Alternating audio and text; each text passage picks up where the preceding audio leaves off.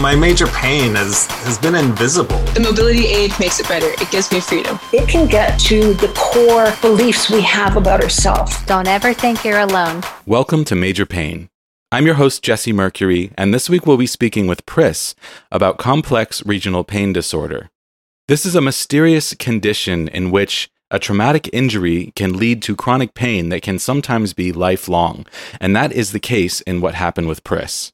After her injury, she would visit with 27 doctors within 18 months, and most of them brushed her off as being hysterical. But Pris is a fighter, and she was determined to find someone who would help her and find ways to learn to manage her disease. One of my favorite moments of this conversation was when Pris described her pain as a petulant child, which I love because I've used that phrase myself, this idea that, your chronic pain is like a child that cannot be controlled, and your pain will flare up as if it were a child throwing a tantrum, and it's so hard to control or predict or to plan around. I also loved how Pris talked about searching for meaning through her journey with chronic pain, and how it led her to reconnect with her Blackfeet and Lakota heritage, and how much she has discovered a resonance with the belief structures of her ancestors. This was a really special conversation with a really wonderful energy. Pris is so fun to talk to, and I really got the impression that she had not had the chance to speak about her chronic illness very often with someone else who's been through a chronic illness and chronic pain of my own. And it made for just an absolutely fantastic conversation. She's got a real fighting spirit, and it really shone through this discussion. I'm really excited to share it with you. We're going to get to it in just a couple minutes. We got a really touching new review on Apple Podcasts this week from Codence90210. I have to share this with you. Great for awareness and sufferers of chronic pain. Not only has this podcast left me feeling more informed, but it has also made me feel more comfortable with my own chronic pain diseases. Suffering a chronic pain disease, let alone a chronic pain disease that is not easily diagnosed, can make a person feel sad or lonely, as if no one else can understand what you are going through. I often feel that myself. Listening to the experiences and lives of many other sufferers of their own major pains brings things into perspective. For myself, I realized I am not alone in my pains, and I get to relate to the host and guests in this way. I also get to learn about people in their own slice of life, as well as learn about different diseases, which I believe would be impactful for people not suffering from chronic pain. Having an invisible disease often means that onlookers will think you are fine, faking, over-exaggerating, or they will have a miracle cure they read in Reader's Digest. The host, Jesse Mercury, also keeps the air feeling fresh and fun, even when the topics at hand can get dark. He has a personality that is well suited to podcasting and broadcasting. He brings awareness to invisible and oftentimes unknown and undiscussed ailments. With so many different invisible diseases, I believe this kind of awareness is important. Codence, thank you so much. I'm actually blushing as I'm reading this. This meant so much to me. Just anytime I see any new reviews come in, it's so important for the growth of the show and important for me personally just to get feedback like this. It's incredibly impactful. It fuels me. It keeps me going. It keeps me wanting to create this show for as long as I possibly can. So thank you so much for your support of the show. A couple days ago, I released the bonus episode for the month of August for our Patreon community, and it's a really special episode. I've already heard from 3 or 4 people who've listened to it who loved it, which was really touching. But the big news is that Andy and I are moving into a home together. Andy has bought a home, and we are moving into it together. We're embarking on this new journey together, and we're both extremely excited. We've talked a lot about how we live separately in 2 separate apartments on the same floor of an apartment building, and this has kind of been building to us wanting to move back in together with new knowledge about how we can cohabitate with my chronic illness and in a way that works for both of us. So we found a home that has perfect spaces for us both to inhabit and spaces for us to share, which is something we very much miss from when we used to share a townhome together. And on top of that, this home is fully accessible with a wheelchair lift. It's insane that we found it. It's an incredible story. We told the whole story on the bonus episode this month. It made for a really special episode. I'm thrilled. I'm overjoyed. I cannot wait to move into this house. There is some work that we need to do to it before we move in. So we're just, in the process of trying to find contractors and all of that stuff, and it's overwhelming but very exciting. So if you support the podcast on Patreon, make sure you check out that new bonus episode. If you're interested in supporting this podcast and gaining access to monthly bonus episodes as well as special recognition and gifts like coasters and tote bags with the Major Pain logo that are made by my mom, check out the Patreon campaign for this podcast on patreon.com/majorpainpodcast. I will put a link in the description of this episode directly to this month's bonus podcast for those of you who have access to listen, and that link will also lead you to the Patreon page where you can sign up to support the show. Speaking of, special thanks to our top-tier Patreon producers, Steve Kavanaugh, Chris Fowler, Trish O'Brien, Ensign Q, and Hipster Leia. Your continued support is incredibly appreciated. I talked about this on the bonus episode, but it's a complicated feeling to not have a job and not be able to participate financially in something huge financially that is going on in my partnership, but the support that I'm getting through Patreon is going a huge way towards allowing me to not just be a financial burden, but to give back a little bit, and it's hugely helpful. So I do hope that I'll be able to go back to work at some point when we can finally get a handle on my chronic illness, which I will update you on in just a second here. But until that happens, right now, the bulk of the income I am making is coming through Patreon for creating this show. And it's right now I'm making about $170 a month from Patreon, which is really incredible. I'm so honored by all of your support for doing something that is free and given freely. So, supporting the show on Patreon is going above and beyond. And I totally understand that many of us are chronically ill and unable to support ourselves, let alone support a podcast. But for those of you who are supporting this show, it really means a lot. We have options starting at just $2 per month if you'd like to support the show and get access to those bonus episodes, going all the way up to our Patreon producers at $25 per month. Another great way to support the show is by signing up to participate in research studies and patient surveys through Rare Patient Voice. If you have a diagnosis of any kind, you can sign up through Rare Patient Voice and get paid to participate in surveys and research studies. If you sign up using our link, rarepatientvoice.com/majorpainpodcast, then you will also be supporting this show at the same time. And several of you have signed up. It's so appreciated. It's such a great way to support this show and support the chronic illness community. So you can find that link in the description of this podcast. So today, the day I'm recording this intro, I had a tilt table test. It has finally happened. I had a tilt table test. So I have done the at-home version of the tilt table test that I first learned about from Michelle when we did a great episode on POTS back in season 1, postural orthostatic tachycardia syndrome. I bought a heart monitor to do this test at home, where you lie down for 10 minutes, check your heart rate, stand up and check the difference. And I did it on a day where my heart was just racing, and my heart rate was 100 something lying down and like 140, 150 standing up. And it's like, wow, maybe I have POTS. So I told this to my doctor. I even had a video of it, which I did share on TikTok, on the Major Pain Podcast TikTok. She got me set up for this tilt table test, and it took months to actually get in for it. And in those months, several things have changed for me. One of which is that I have completely gone off cannabis products, because once I got my heart monitor, I started to notice a correlation between elevated heart rates and cannabis use. And, I was using cannabis every day to deal with chronic pain. I've talked about that a lot over the course of this podcast. And it was something I was not prepared to give up unless my doctors could provide me with an alternative.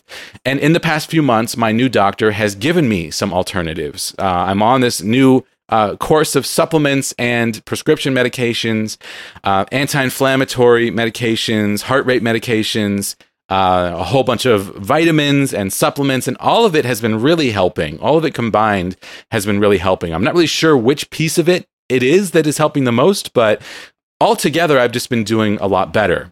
So in order to prep for the tilt table test, I had to go off of several of these medications for 3 days, which I did over the past weekend, and I felt really rough. It was really hard to be off of those medications for 3 days, but I made it through, and I was really hoping that something would be revealed on this tilt table test. And it wasn't just a tilt table test, it was a full dysautonomia testing.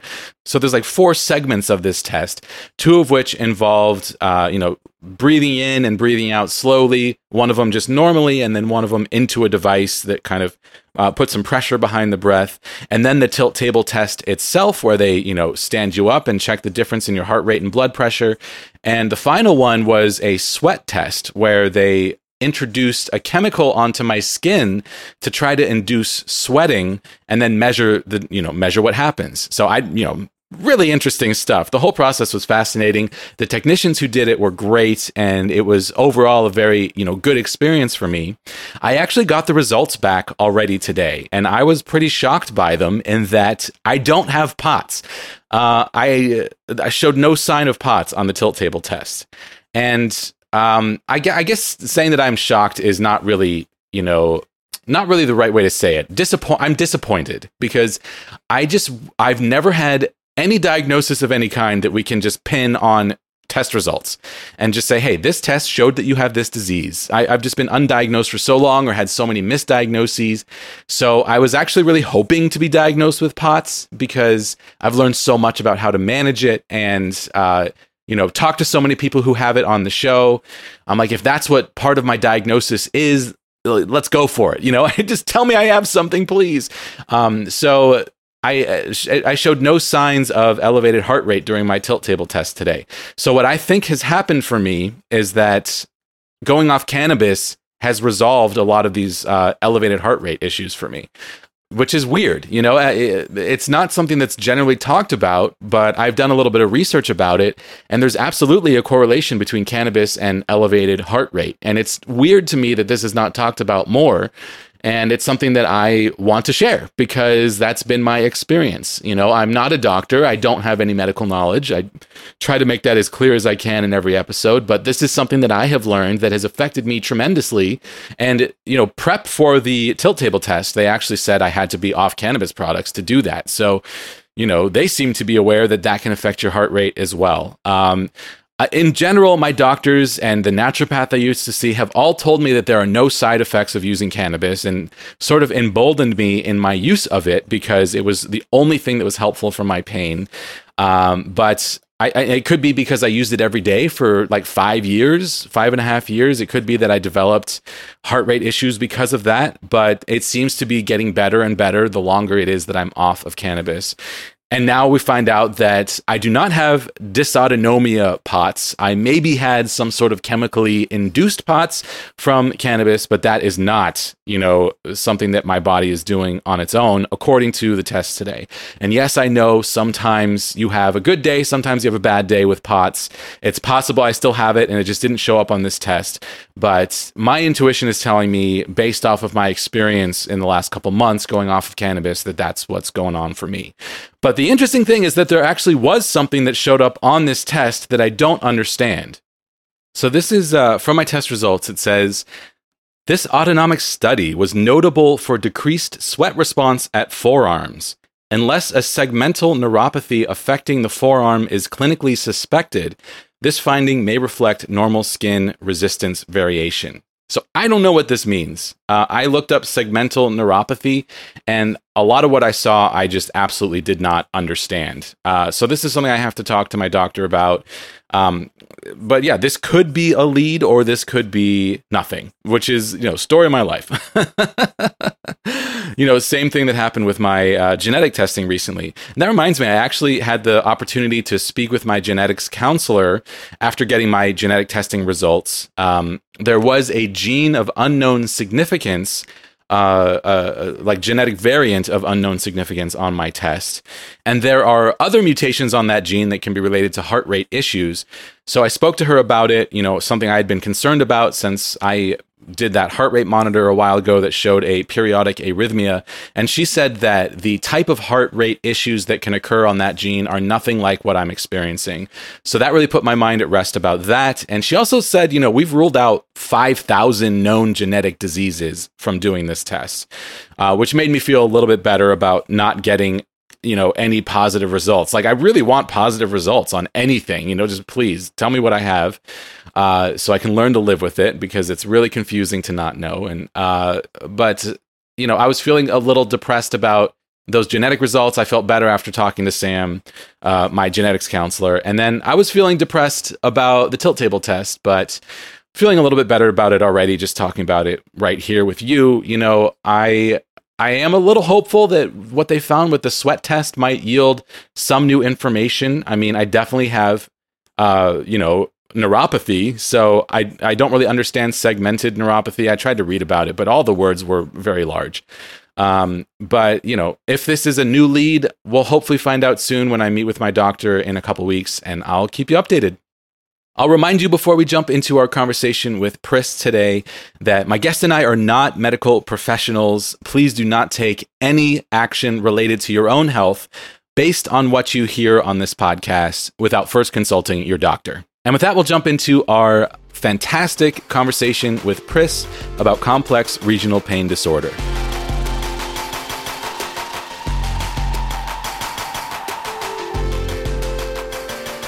Pris, welcome to the podcast. Thanks for having me, Jesse. Appreciate it. Yeah, I'm very excited to talk to you. Thank you so much for being flexible with scheduling. We've had to reschedule a few times, but here we are. We're doing it. Yeah, sometimes life gives you a few additional obstacles, so I really appreciate you being flexible as well. Absolutely. Well, I'm really excited to get into your story today, but before we do, let's get to know you a little bit. So, Pris, why don't you tell us about yourself? Okay. My name is Pris. I am predominantly a performer and professional wrestling manager, but I am also a charity roller skater. I have a background in the circus. I am a fourth generation circus performer. My great uncle was the Indiana's smallest giant. He was 6'4" and he wore a top hat. My great grandfather was a revival tent preacher. I have an uncle who ran away to the circus and cleaned up after the elephants. And then I worked with Ringling Brothers when I was a tot. So because of that, I have always had a huge interest in the entertainment industry. I have also been a costume designer for the film and theater industry. I have also been a contract worker for Disney. You can see some of my props and fabrications in parks around the world. I've done a lot, but at the same time, not enough. I am currently on a stunt team, doing edged weapon play. I additionally work in comedy. So, I try to keep my mind and my body as busy as both will allow. Awesome. And I met you through TikTok, where you share your platform with your partner. Yes, that is my partner of 13 years. Their name is Oni, and they are a Japanese American professional wrestler. And we have been doing that together for about 12 years. Wow, awesome. And for those who can't see you, because we're doing a podcast right now, I just have to say, Pris has fabulous, bright pink hair and this huge bow, black and white bow, and a adorable Hello Kitty outfit. So You look fantastic. I wish our listeners could see you right now. Oh, thanks. I like to call myself a visual assault. But a lot of my look is in rebellion, quite frankly. Because of my injury, there are a lot of things that I was told that I would never be able to do. So I very much, to the best of my abilities, live life to the fullest, and while at the same time being a good person. Awesome. Well, that's a great transition. Speaking of your injury, Pris, what is your major pain? Well, let me pull up the dump truck. No. Predominantly, I have what used to be called RSD, but is currently called you'll have to pardon my mild dyslexia here. CRSD, I believe. It's complex regional pain disorder. See, that's where the dyslexia comes in. I recently, in the past 7 years, was also diagnosed with Hashimoto's disease and asthma, and those are contributing factors to my complex regional pain disorder. The three major diseases that I have, or ailments that I have, it kind of work in tandem. So it's something that I've had to learn to balance. It's something that I've had to learn what my triggers are. It's definitely a work in progress of management. Yeah. Yeah. We did an episode a while back with someone who has complex regional pain syndrome or pain disorder. She called it CRPS. And in her case, there was a car accident, or actually repeated accidents, that led to sort of long-term chronic pain situation. Is that what's going on with you as well?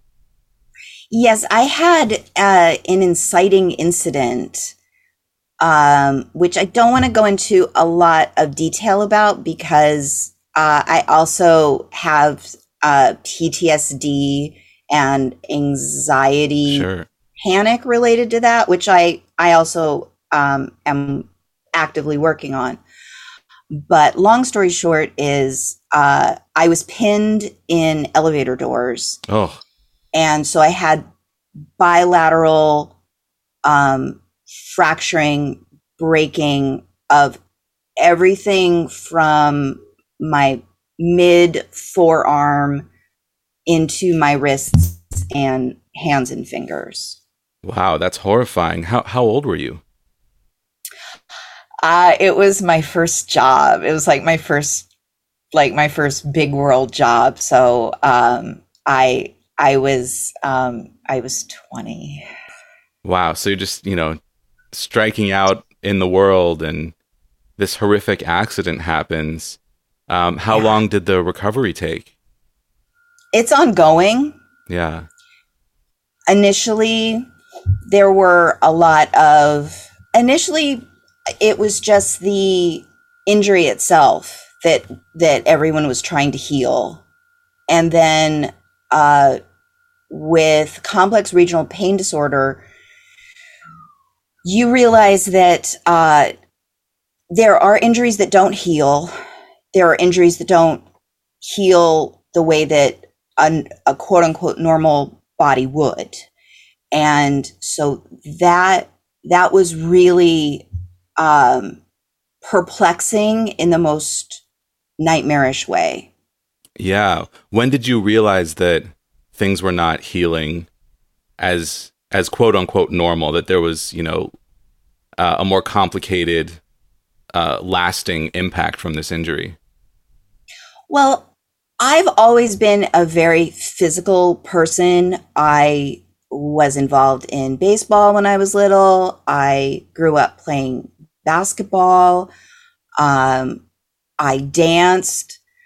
So I I always was a very physical person, and you do those things, you get little injuries. So I knew what a normal bone break healing felt like. I knew that kind of stuff. When the pain was not receding, when my recovery was at a plateau, that was when I knew that something was really, really wrong. And how long after your injury did you start to make that realization? It was probably 3 or 4 weeks. Mm-hmm. It was pretty close. It was really strange because I felt for the first time as though my brain and my body were not on speaking terms. It very much felt like there was a disassociation between automatic responses and the physicality of that response. I would try to, I'm a very tenacious person. And so I know that line of pushing yourself, but at the same time, allowing yourself to heal. And so I would try to push myself. I mean, I had to do things like try to go back to work and try to get money together so that I could pay my rent that month. But constantly injuring myself further because I couldn't turn a stove on so that I could heat food to eat. And I couldn't hold a hairbrush to brush my own hair. And I couldn't tie my own shoelaces. And I couldn't get dressed at all. And I will never forget the sinking feeling that I had in the pit of my stomach, because I have these doctors that are telling me, oh, you should be healing, or, oh, you should be doing this, and kind of dismissing me as being a female who is being hysterical about their own body, even though I am being extremely communicative with what is going on. That is an isolation and a loneliness that I hope no one ever feels. Yeah, that's very, unfortunately, almost everyone in the chronic illness community has experienced that.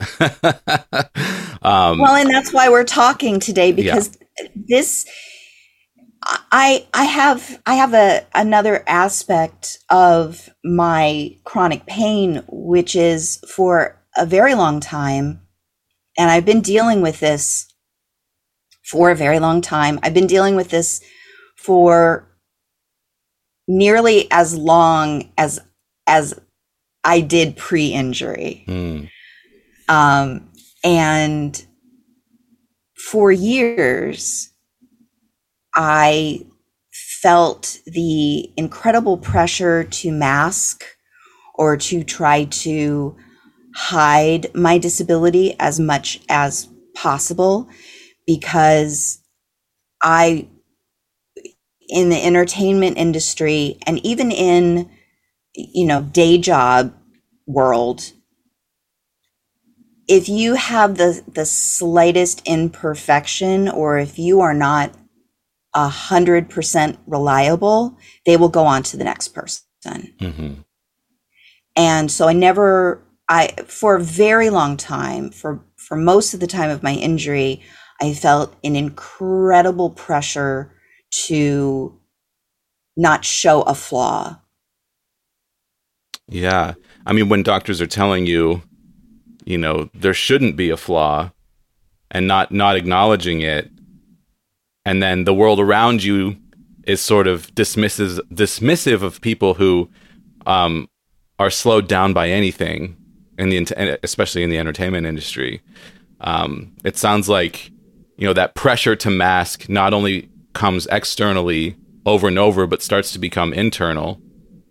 Did you experience that? Very much so. And it's your body is the ultimate truth teller. Let me just, and you know this. So part of masking, part of trying to overcome your physical frailties or disabilities is that it can definitely pile up. And so while I was doing my darndest to be a quote unquote normal person or be as normal as I could through 7.5 years of physical therapy, through 27 different doctors, 2 of which wanted to put me into a assisted living facility and just essentially shut the door and lock the key. Or I'm sorry, you don't lock a key. That's silly. But there are a lot of things that happen with masking and trying to quote unquote be normal, where it builds up and builds up, and the anxiety builds up and the panic builds up, and you're not able to utilize your body the way that you had previously. And so you are looking for different ways of doing things, but there's always the crest of the wave. And the crest of the wave for me used to be anywhere from 2 days to, I think the longest period of time I had was 9 days of excruciating full body pain. Wow. Where I would just be in the fetal position rocking. And so there's always been this push and pull of understanding that I am in a different body now, but also knowing that from day to day, my my physicality changes, my abilities change. So to be succinct about it, I am in a constant state of management and healing. So it sounds like your complex regional pain is not in the location of the injury, or not solely in the location of your injury. It sounds like it's widespread. Can you talk us through that presentation and what it is that you're experiencing? Yes, that's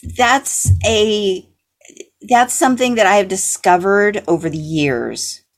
Some people, they will have an initial onset injury, and like me, I have, because I'm a very active person still, try to be, I've broken my left ankle twice. And when you have additional injuries that crop up post your inciting incident, you can also get complex regional pain disorder to kind of gravitate towards that area. I have a shoulder injury from years and years ago, and because of my complex regional pain disorder, I will have pain gravitate towards there. And sometimes the pain itself, because it is nerve pain, and because the way that our nerves are structured are crazy. Like the amount of papers that I have read about the structure of nerves and how nerves grow, and the difficulties in people who have vast medical experience have in trying to understand that. So yes, it very much presents throughout my entire body at times. Yeah.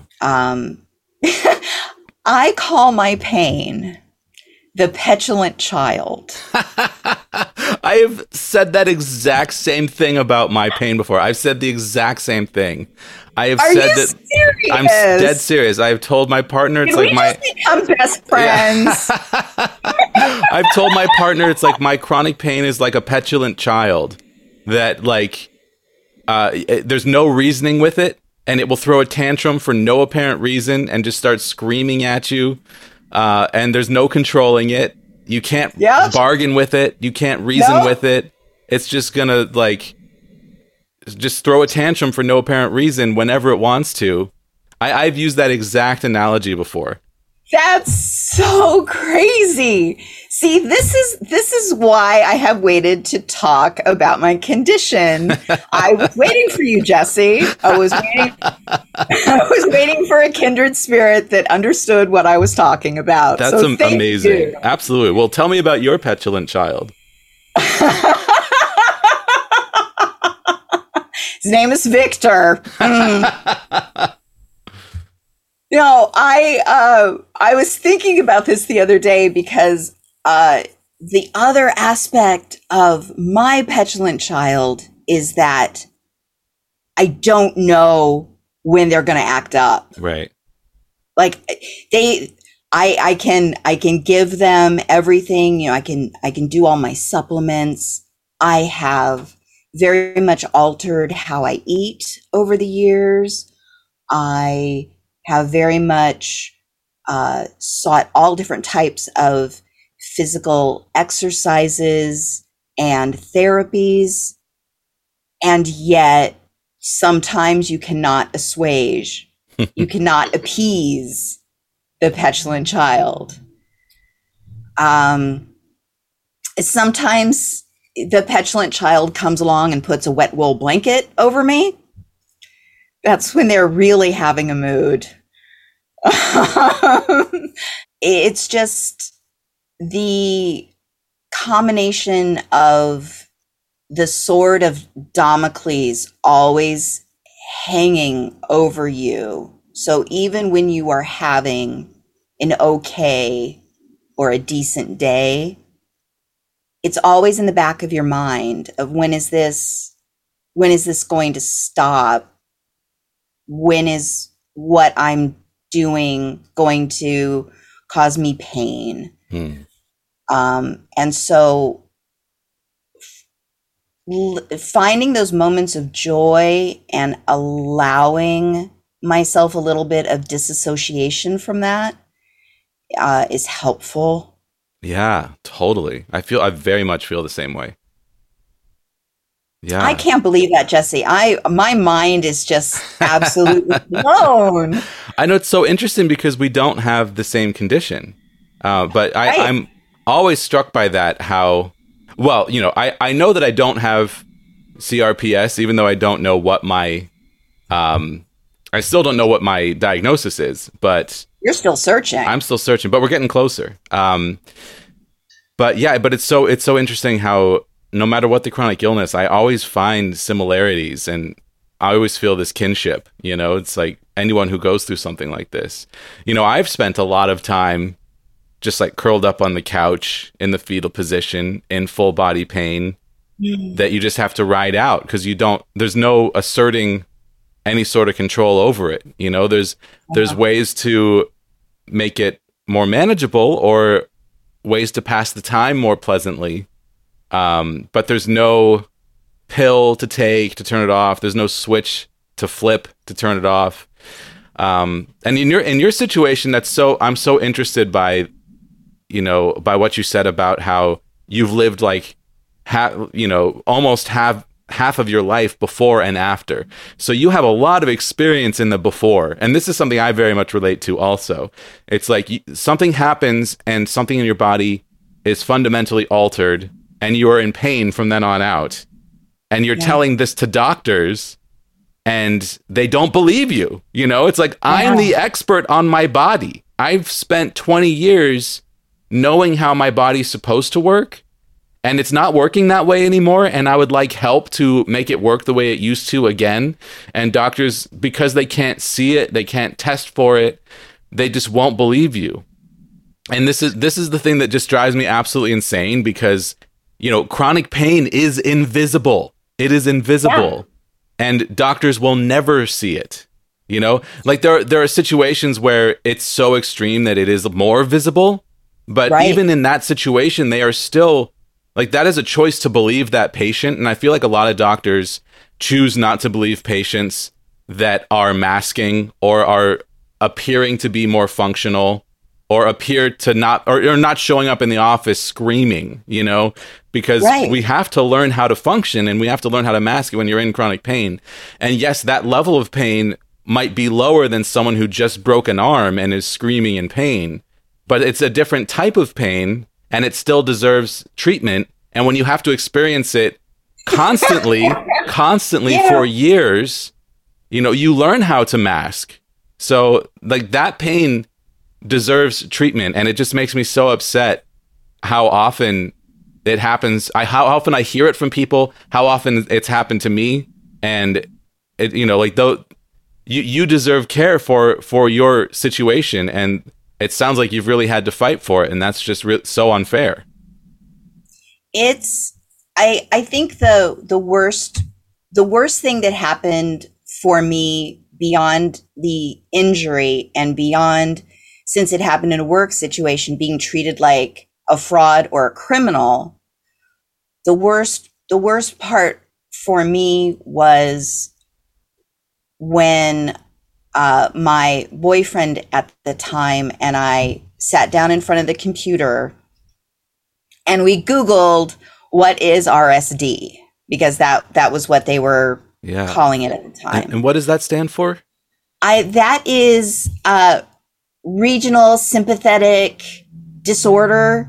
And it was like a general umbrella of you have pain in a part of your body that isn't healing properly. Mm-hmm. Essentially. And so in this Google search, came up with this, landing page of, so you've been diagnosed with a pain disorder. And one of the first sentences that I read was, most people who have been diagnosed with a pain disorder lose all of their friends, most of their families, and die within 10 years. Okay. Wow. Somebody got in a real dark mood and then wrote an article on Google. Well, when you're already in a really horrible place where your body has become its own prison, that was devastating. If I could find or get a hold of the person that wrote those words, I would give them more than a strong talking to. Mm-hmm.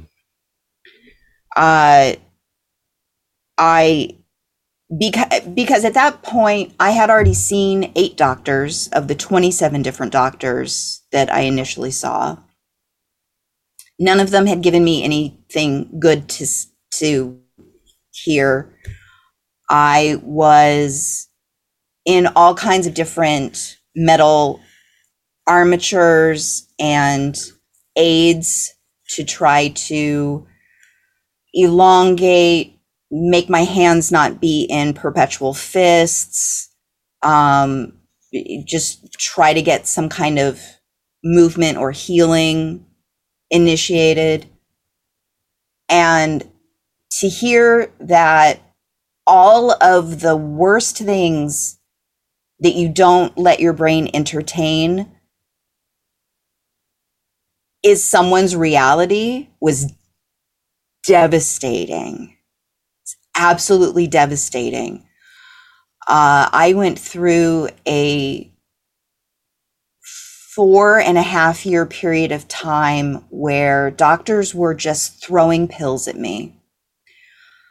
I had one doctor that wanted to do an experimental procedure on my spine and put in a morphine pump.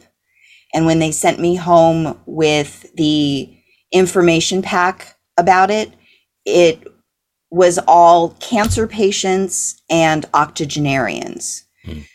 And when my boyfriend, who was working as my patient advocate at the time, would ask questions, okay, if we get this procedure, like what's the outcome? What are your case studies? They didn't have any case studies beyond 5 years. So another treatment that they tried for me was they tried to put me on Oxy, and I was terrified, so I never took it. I had one physician whose name I remember but will never say, who told me that really the only thing that would help me would be heroin. And that they knew some people that they could hook me up with that had good product. And then to my absolute amazement, he tried to teach me how to, or not me, he tried to teach my boyfriend at the time how to give me injections. Wow. Oh my God. So I spent a lot of time being around people that were not giving me any hope, were only giving me the worst case scenarios for any kind of quality of life. But at the same time, not doing anything beneficial for me in the slightest. Yeah. So for me, I think two things occurred that were beneficial for my situation. One, as I remarked before, I am a stubborn sort. And sometimes there are negative aspects of being stubborn. And sometimes there are some very positive aspects of being stubborn. And one of those positive aspects is that I was not about to let this be the rest of my life. Yeah. I have a kind of funny story about a moment where I really started to think differently about what was going on in my body. I was on 12 different pharmaceutical medications. I was on medications for side effects that other medications that I was on. Mm-hmm. I was that. Yeah. And I was laying down on the sofa in a daze, because when you have so much pain, you learn disassociation from your body.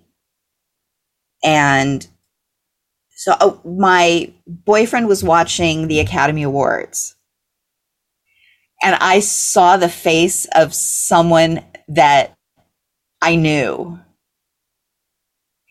And they were at a project that they were involved with was nominated for an Academy Award.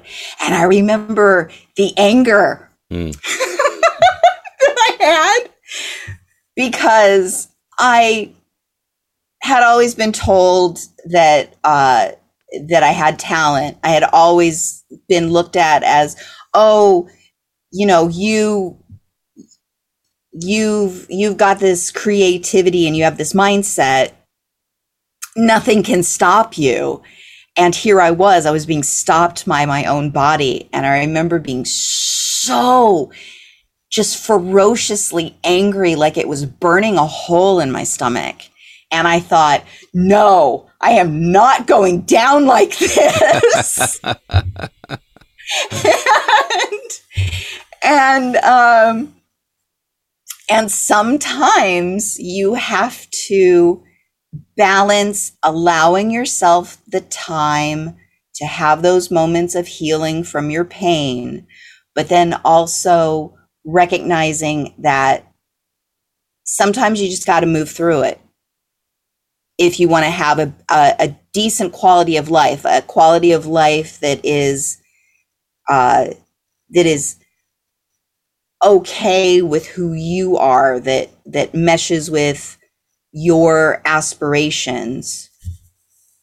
Yeah, and what your body is capable of. Most certainly. And that is the real struggle.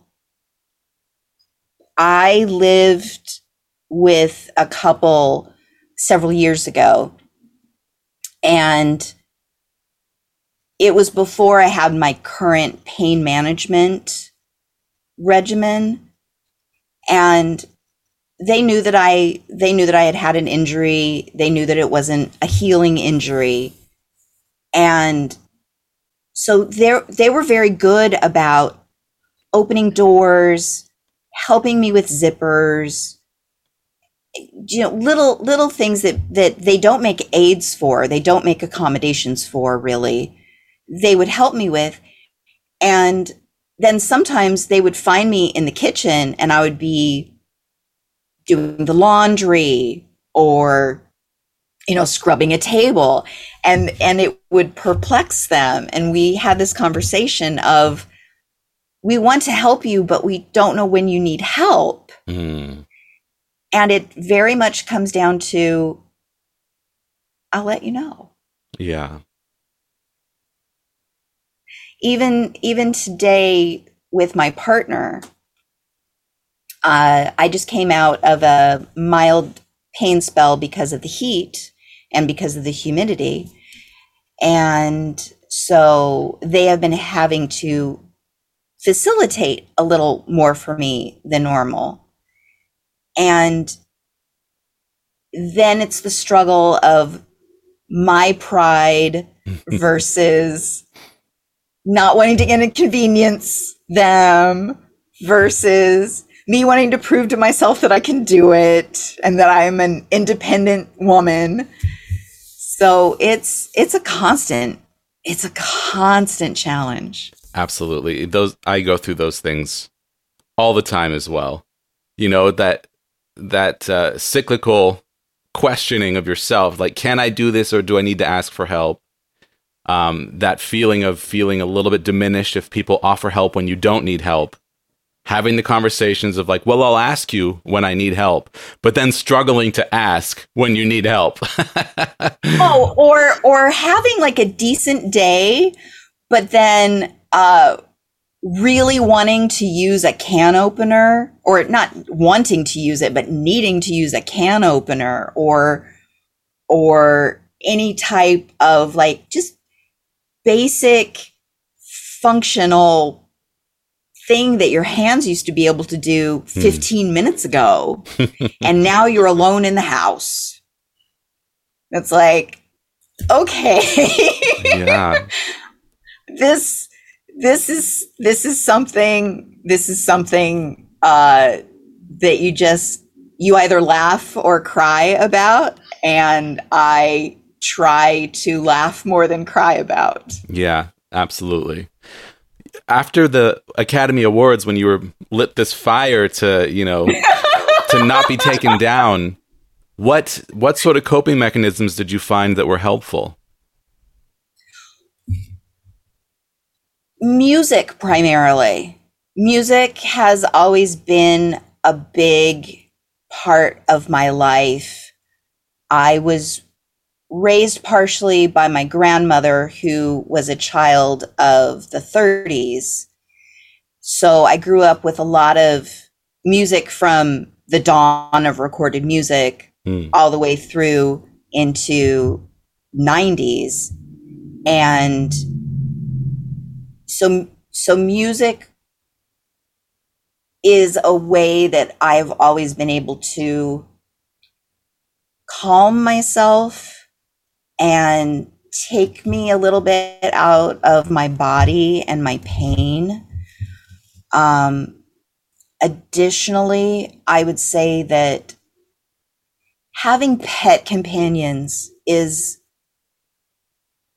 just, if a person is able to have a pet or a couple of pet companions in their life, it's so invaluable.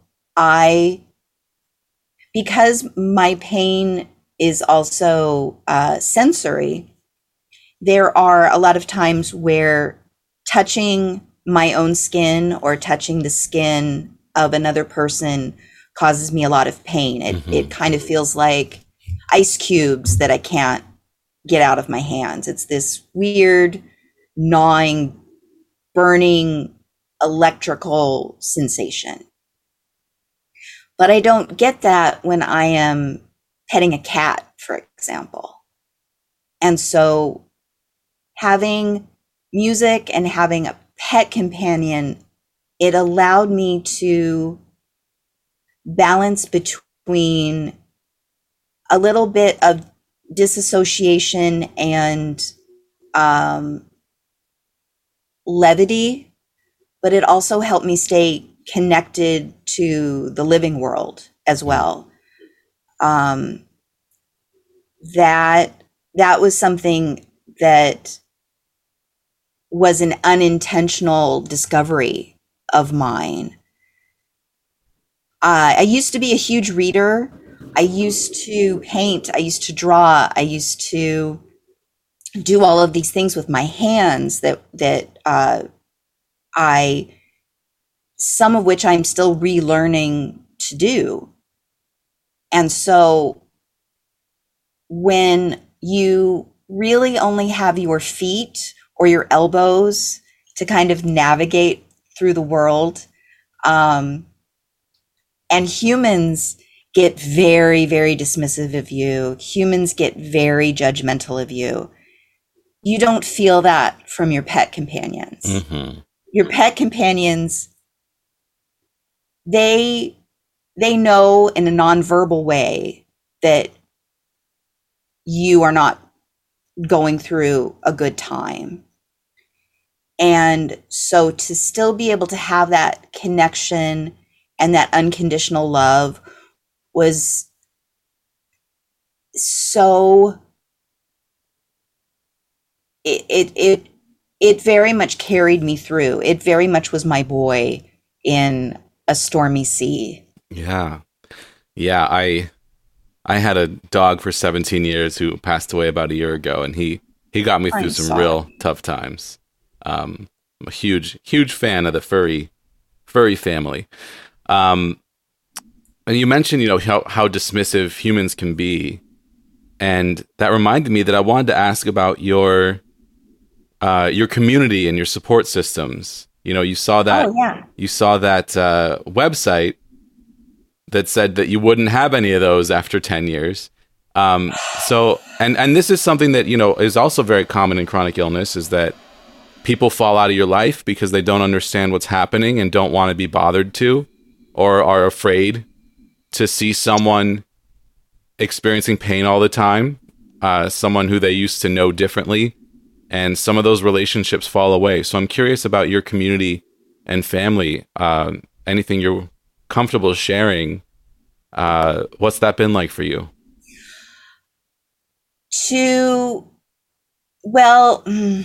It didn't, although some of that did come to pass, and although it would have been nice to have not had the Band-Aid ripped off so so ruthlessly. There was some truth in that. I only have 1 or 2 friends from pre-injury. I used to have such a huge circle of friends. However, after I was on the path to better course of treatment and to better pain management, I did feel confident enough to start fostering new relationships with people and putting myself in situations where I could have new friendships with a new group of people who were supportive and accepting and, to the best of their abilities, understanding. When I was injured, I really thought that my life was over. Every professional, every resource material that I could find was essentially subtextually telling me that my life was over. That being said, my life post-injury is so much more rich and vibrant and real and beautiful. Now, whether that is because of my tenacity of not giving up, whether that is the kind of sloughing off of all of the trappings of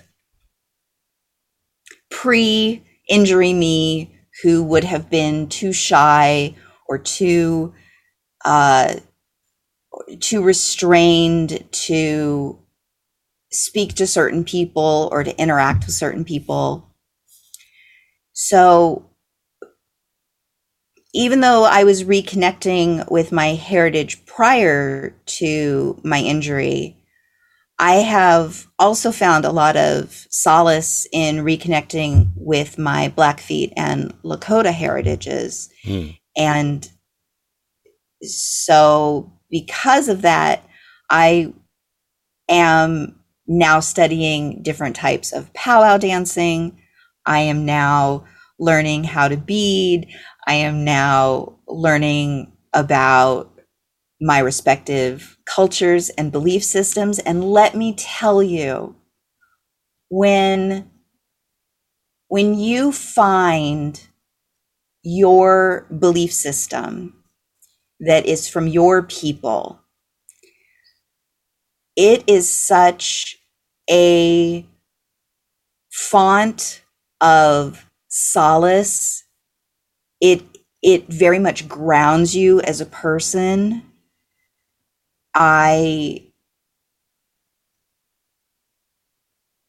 It's very strange, Jesse, because I would never wish my conditions on my worst enemy.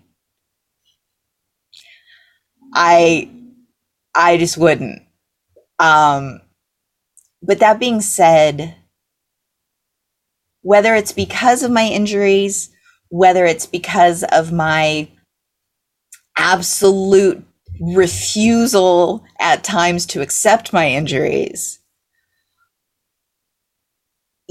I very much have made a life for myself full of reliable, responsible, wonderful friends and chosen family. Yeah, that's beautiful. And I've said similar things before about how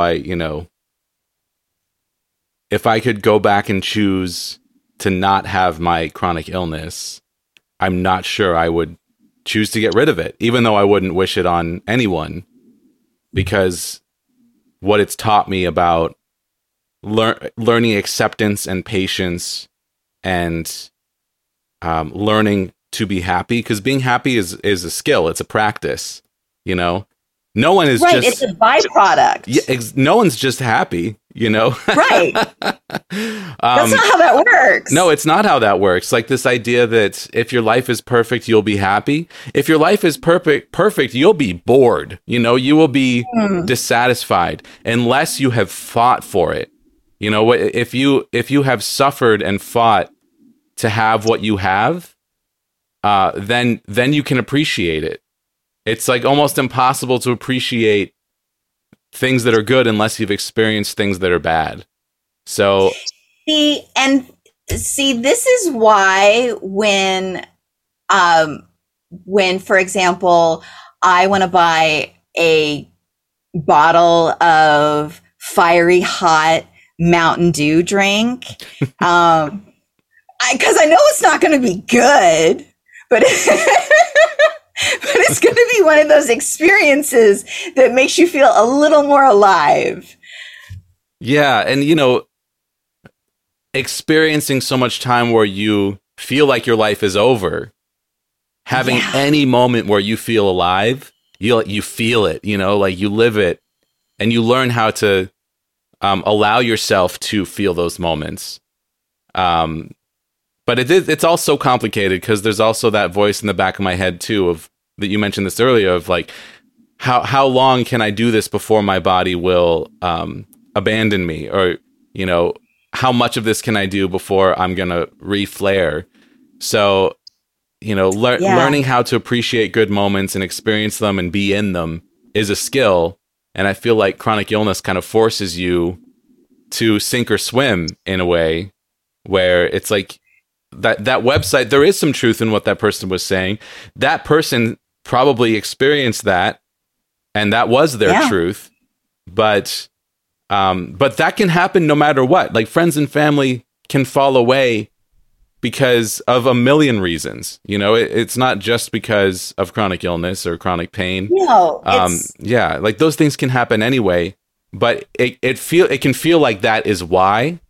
And you know, if you don't find a way to accept your body's changing ability and work with it and relearn how to appreciate what you can do, it can continue to feel like your life is over for indefinitely. You know, it is a choice. It is tenacity. It is pushing through. It is acceptance. And I do, like I've said this before, it's like I feel happier now, even though I have all these challenges. And now recently I've been doing a little bit better with my health, and it's freaking me out, you know? I 100% hear what you're saying. It's for example, for me personally, my humor allows me to get through a lot of things. Prior to my injury, because I am the youngest person in my family, I had to go to a lot of funerals and family gatherings and such. And the way that both sides of my family very much deal with a lot of adversity is through humor. So I also consider myself fortunate in having that coping mechanism already in place prior to my injury. So for example, when I wake up in the morning, I do a check-in with my body. And it's just something that I do in my head of, okay, what kind of day are we going to have today? Like how are we starting out? And this morning, and I have a couple of different, I have a playlist of songs in my head that will kind of answer that question. And this morning's song was from Valley of the Dolls, if you're familiar with that movie at all. Mm-mm. It's not good, but it's entertaining. And the song that the character Neely, who is played by Patty Duke, sings is "Gotta get off, gotta get up, gotta get off this ride." And it's this very like, trudging kind of, I'm not feeling good, but I'm gonna make this happen kind of song. So, and that makes me laugh to think, okay, I can do this. This isn't fun, but I can do this. So, I think that's another part of this equation of management is allowing yourself to be very direct and honest without the cruelty that is sometimes associated with those terms. Yeah, I love that. So to be direct and honest, but to be kind and understanding to yourself. Yeah. You mentioned at the very beginning that your asthma and Hashimoto's also interact with your complex regional pain. I'm curious about that interaction. Well, Hashimoto's, it affects your thyroid. So my thyroid can make me have additional sensitivity. It can make me have pain flares because in its mechanics, it is dealing with inflammation. It's dealing with white blood cell production. And so because I have nerve pain, the Hashimoto's can increase my nerve pain, essentially. And as far as my asthma goes, because I have anxiety and panic because of my PTSD that was from my initial accident, not being able to get the right amount of oxygen, not being able to get the red blood going through my body can also work in tandem with that. So they're kind of like, they're not quite the three sisters from the Scottish play, but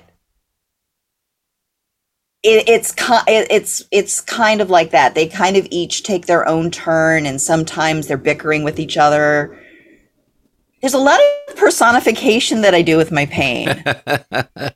I think that helps me reason with it at times, if that makes sense.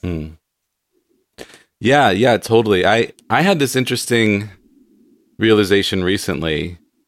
Before my dog passed away, he was old. He was very old. He was 17. And as he got older, I had to be more careful with him because he was experiencing pain. And, I was giving him like CBD drops, and I could see that it would relax his pain.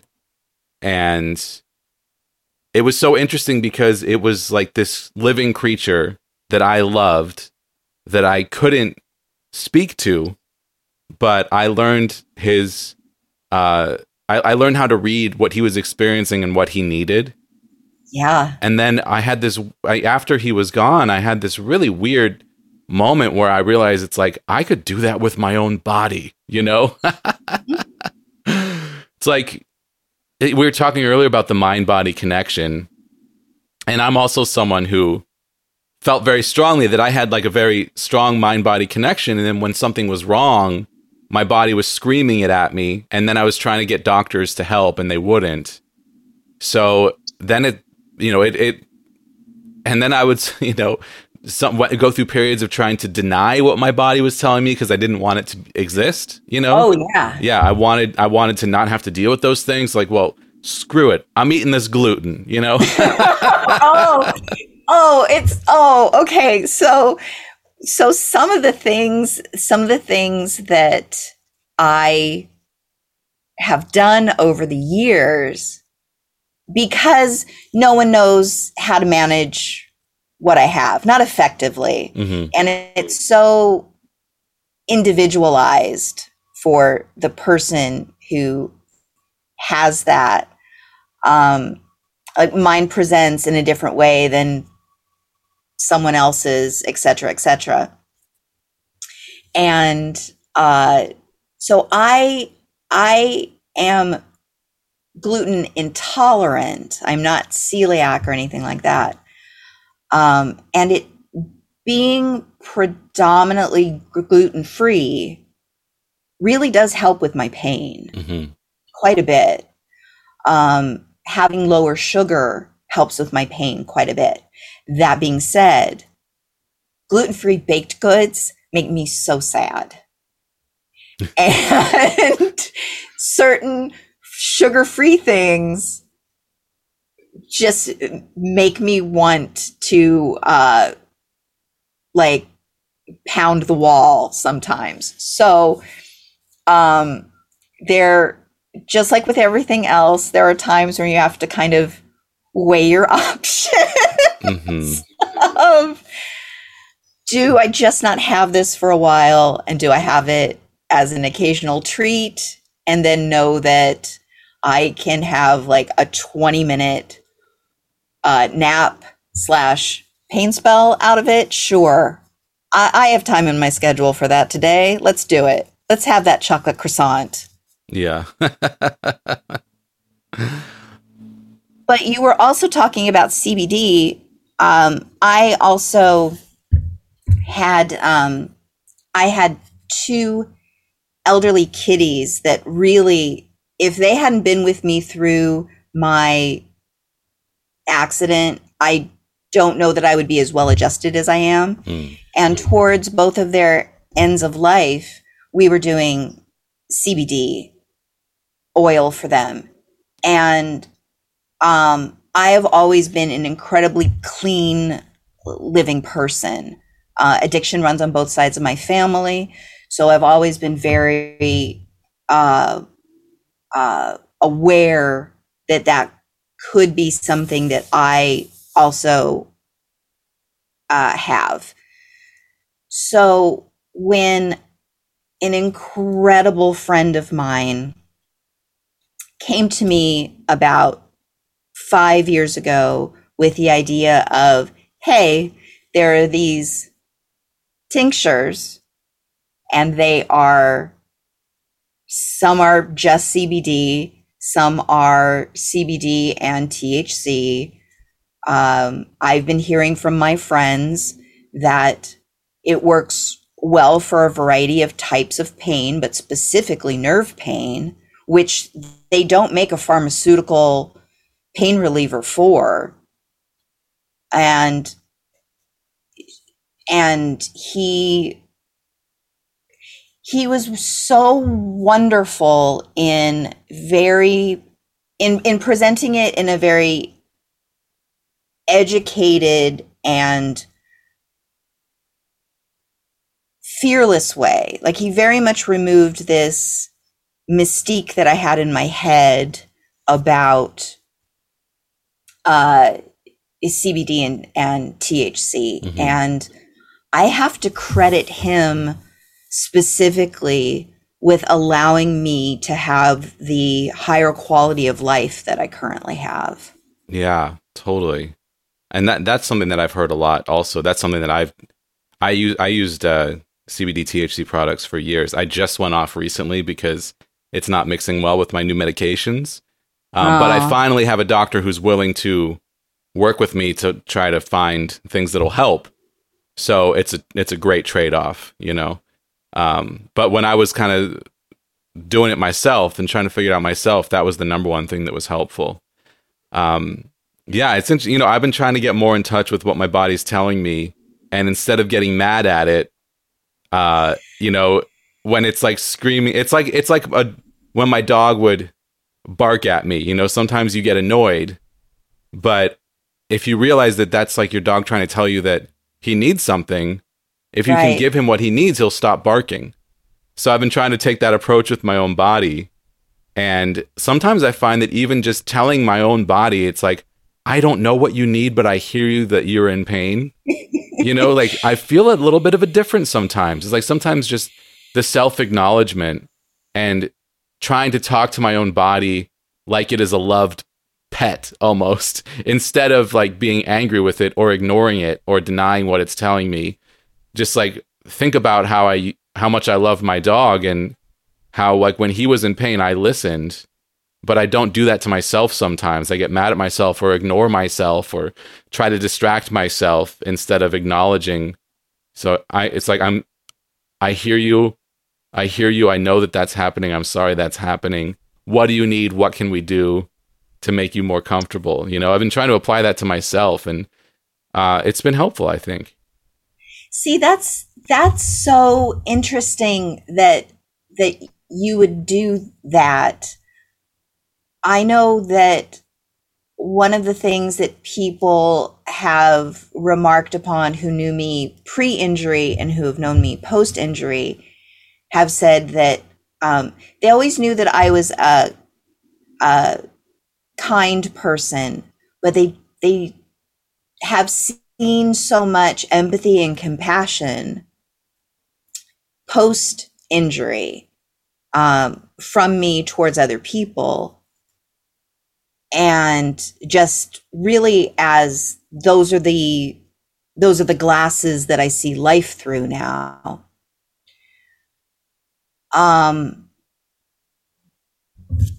But then I don't always take the extra step of being kind to myself in return. Yeah. And part of me justifies that there's not time for that in my life. There's frequently not time for me to sit myself down and allow my pain to manifest, or give myself that extra ability to experience what my body is going through in the moment, because I'm in a time crunch or someone else is relying upon an action that I need to perform. But I really am going to strive to do that more in the future. So thank you for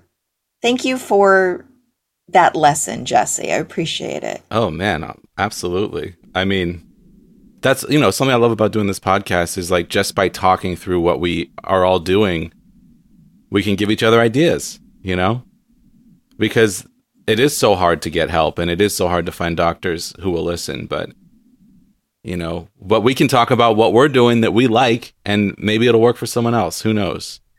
Right. I think too, and I've been asked to counsel a few people who have similar ailments and disabilities that I do.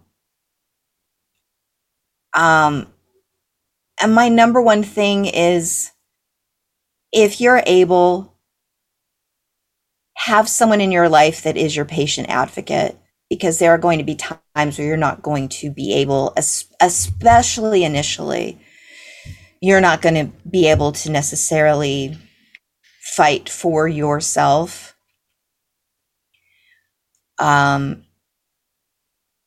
I think that's one of the number one parts of my puzzle that really helped me. And also know that in my situation and in your situation, we have to constantly have the energy to research more, to see if there is something new that we can try, if maybe there's a new treatment or a supplement that maybe will help us in conjunction with other things that we are already currently doing.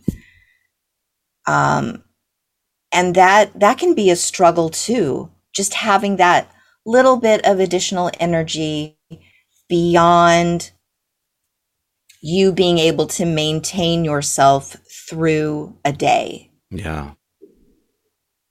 Yeah, absolutely. And, you know, for me, it's been so, like, I cycled through so many doctors, and that was the thing that just like really, really exhausted me. But I say it all the time. I'm a very firm believer that there are good doctors out there who are willing to listen and willing to help, willing to try new things.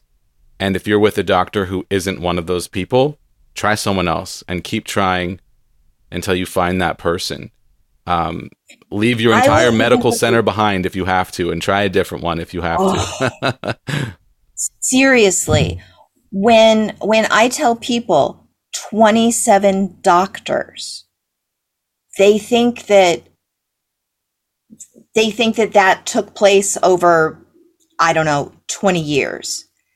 No, 27 doctors was within an 18-month period of time. Wow. And yes, they are medical professionals. And yes, we as the people who are seeking treatment from medical professionals, most people automatically go in with the assumption that because they have taken a Hippocratic oath, that they are going to work in their patient's best interest. I am so fortunate to have had a mother who was a registered nurse and who was more than a little bit of a cynic about doctors going into this whole thing. So with my patient advocate, we would go to a doctor, for example, a neurologist, do the whole spiel, leave. My patient advocate and I would be able to talk after and be like, that person does not know me. They don't know body mechanics, and I don't want to see them ever again. And we would move on to the next person. And I really feel, and I'm sure you've heard these stories, I really feel for people who were at a place in their recovery where they did not have a patient advocate, or they were taking the advice of medical professionals that it didn't work for their system. It didn't work for their physicality.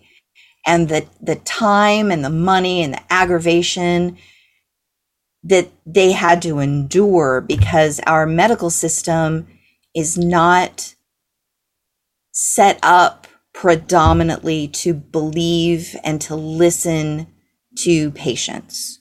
Yeah. Our modern medical industrial complex is pretty much, they want you in, they want you out.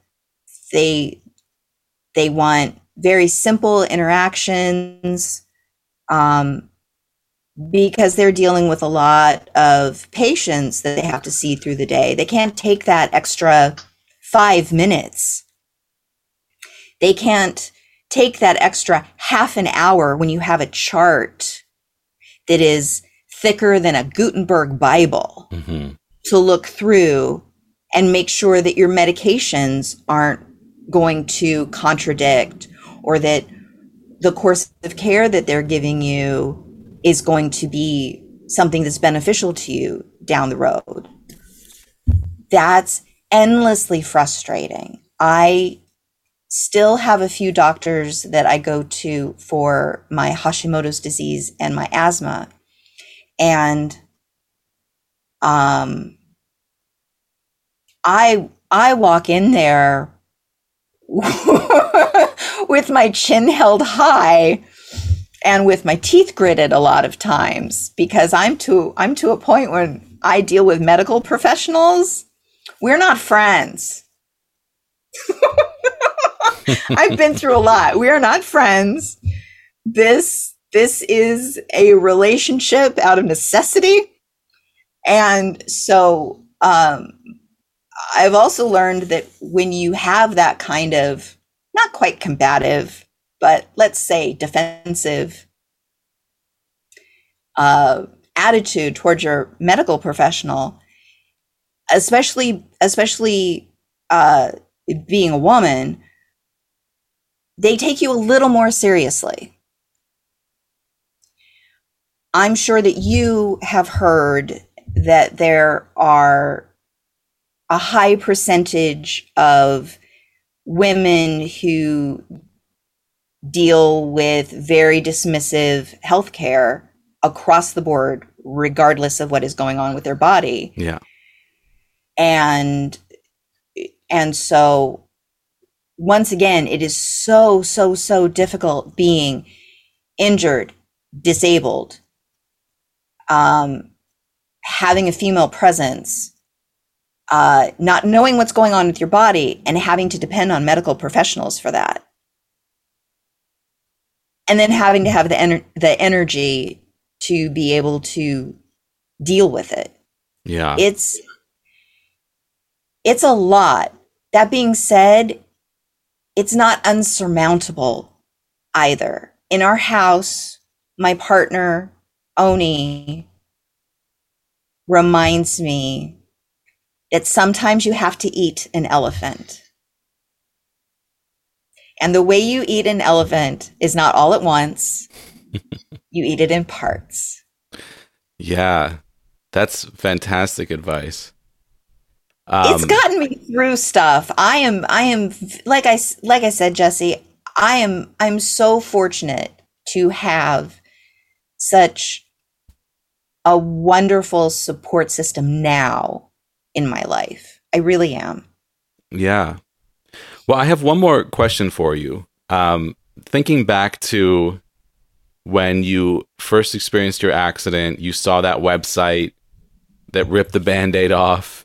You know, that sounds like just such a horrible period in your life where you felt like your life was over. So what message would you give to someone else experiencing something similar who's at that point where things are at their most difficult?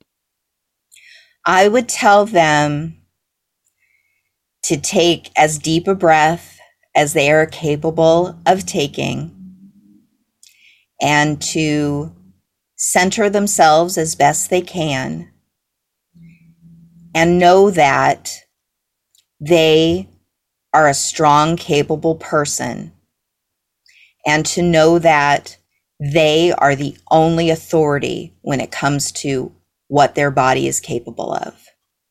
I love it. Yeah, no one else in the history of the universe will ever live inside of your body except for you. No, and that is a terrifying but also strangely soothing and placid thing to think. Yeah, unless there's some sort of a body swap scenario, it's just you. Hey, we did talk about Patty Duke earlier. So that's a nice little callback. It's so true. I wish that I could bequeath onto someone who is just now experiencing what I have gone through, and give them the strength and the knowledge and the fortitude that I have to assist them.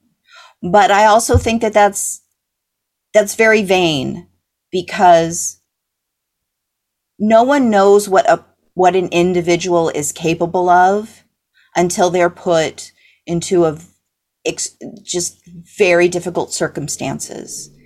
And so even when I was at my lowest and when other people have been at their lowest, you will find that shiny object. You will find that piece of music. You will find that person or animal or bit of beauty in your life to focus on in that moment, and know that life is a wonderful gift. And for all we know, this is all we have, and to make the best of it, no matter our circumstances. Yeah, amazing. Pris, you've done an amazing job today. What a great conversation. So many little tidbits of wisdom in there. And, you are living proof that tenacity can get you through. And no matter how insurmountable something seems, you can get better at living through it. Like living in pain, like experiencing joy is a practice that you can get better at, and you can find ways to have more of a life and to get back to the things that you love, or find new things and new community and new passions. There's just endless possibilities, and you never know what's around the corner.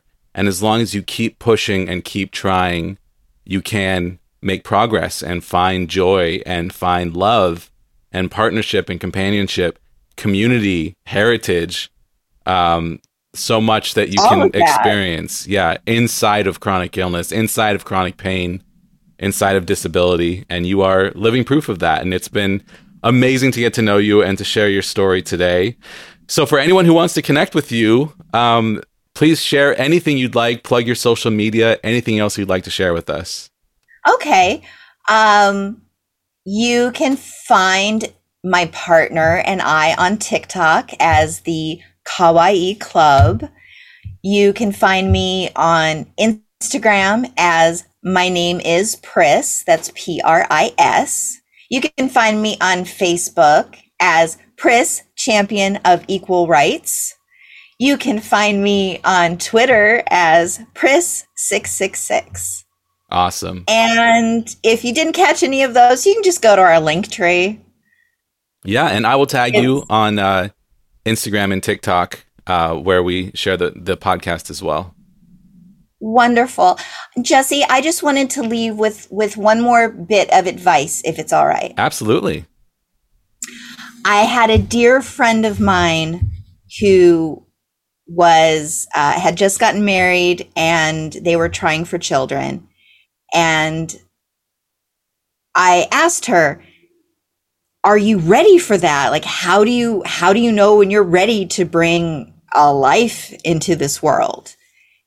And she told me, you're never 100%, but you try to aim for the highest percentage of knowledge and capability on that day. And I very much took that advice as, I am rarely going to be at 100%, but I'm going to aim for the highest percentage that I am capable of on that day. That's fantastic advice.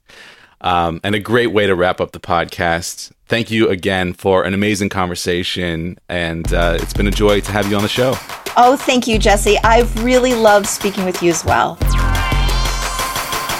Thanks for listening to this episode of Major Pain.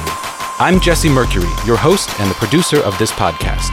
Artwork by Egg Salad Salad. Our theme music is the song Time Machine from my sci-fi synth-pop album, available at jessemmercury.bandcamp.com. Send your thoughts or questions to our email address, majorpainpodcast@gmail.com. You can also use that address to find us on PayPal. Tips are greatly appreciated. Don't forget to leave a positive rating and review on Apple Podcasts or the podcast platform of your choice. Find more information about this show or leave a comment on any episode at our website, majorpainpodcast.com. Major Pain is supported by listeners on Patreon. Thank you to our $2 per month supporters, our $7 per month patrons Naomi Adele Smith, Sunny Roberts, Laura Stevens, Brooke Walters-Schmidt, Kelsey Madsen, All Around Foundation Waterproofing, Danielle Signorelli, Alexandria Henderson, and Justin Minnick. And our $25 per month producers Steve Kavanaugh, Chris Fowler, Ensign Q, Trish O'Brien, and Hipster Leia. Learn how you can support the show while receiving special recognition, gifts, and monthly bonus episodes at patreon.com/majorpainpodcast.